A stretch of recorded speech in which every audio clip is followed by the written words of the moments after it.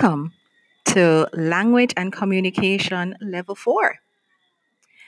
For Cluster 2, Deliver Oral Presentation, your assignments could cover any of the following units: implement effective communication techniques, prepare to write and deliver speeches, develop and apply oral expressions and critical listening, and of course, develop critical reading skills. Discussions via online forum are an essential method by which persons communicate today. During this module, you will do at least 2 online forum discussions. Here are the instructions for your first forum.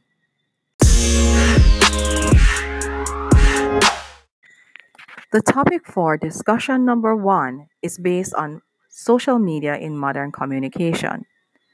Discussion statement that you need to agree or disagree with is: does social media improve or impede communication? Each trainee is expected to post a viewpoint statement on this topic. Your viewpoint post should be a minimum of a short paragraph up to 2 paragraphs and should be within the range of 100 to 200 words. Be sure to include supporting evidence and cite all of your references.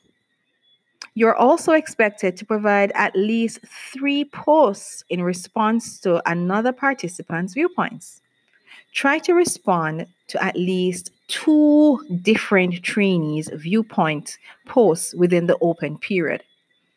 Your responses are expected to be meaningful, substantive, and provide evidence of critical tertiary level thinking as you motivate further discussion. Single word or one-line responses are simply not acceptable. Strive to stay on topic with responses that are relevant to the post that you are addressing and not just a generic response. Please note that discussion forums will be open for up to 2 weeks after the assignment has been given. You are expected to use correct grammar and sentence mechanics in each typed response, as well as to argue your points respectfully using proper etiquette. Here are the instructions for posting information in the forum on Moodle. You can draft your commentary in Microsoft Word or any other word processing application. Copy your information, click the Add Discussion in Moodle, and then use Ctrl V on the keyboard to paste your information into the available space. Finally, click on Post to Forum. A discussion rubric has been provided. It is essential that you review the expectations as outlined in the rubric. By doing so, you will ensure that your contributions are at the highest level possible.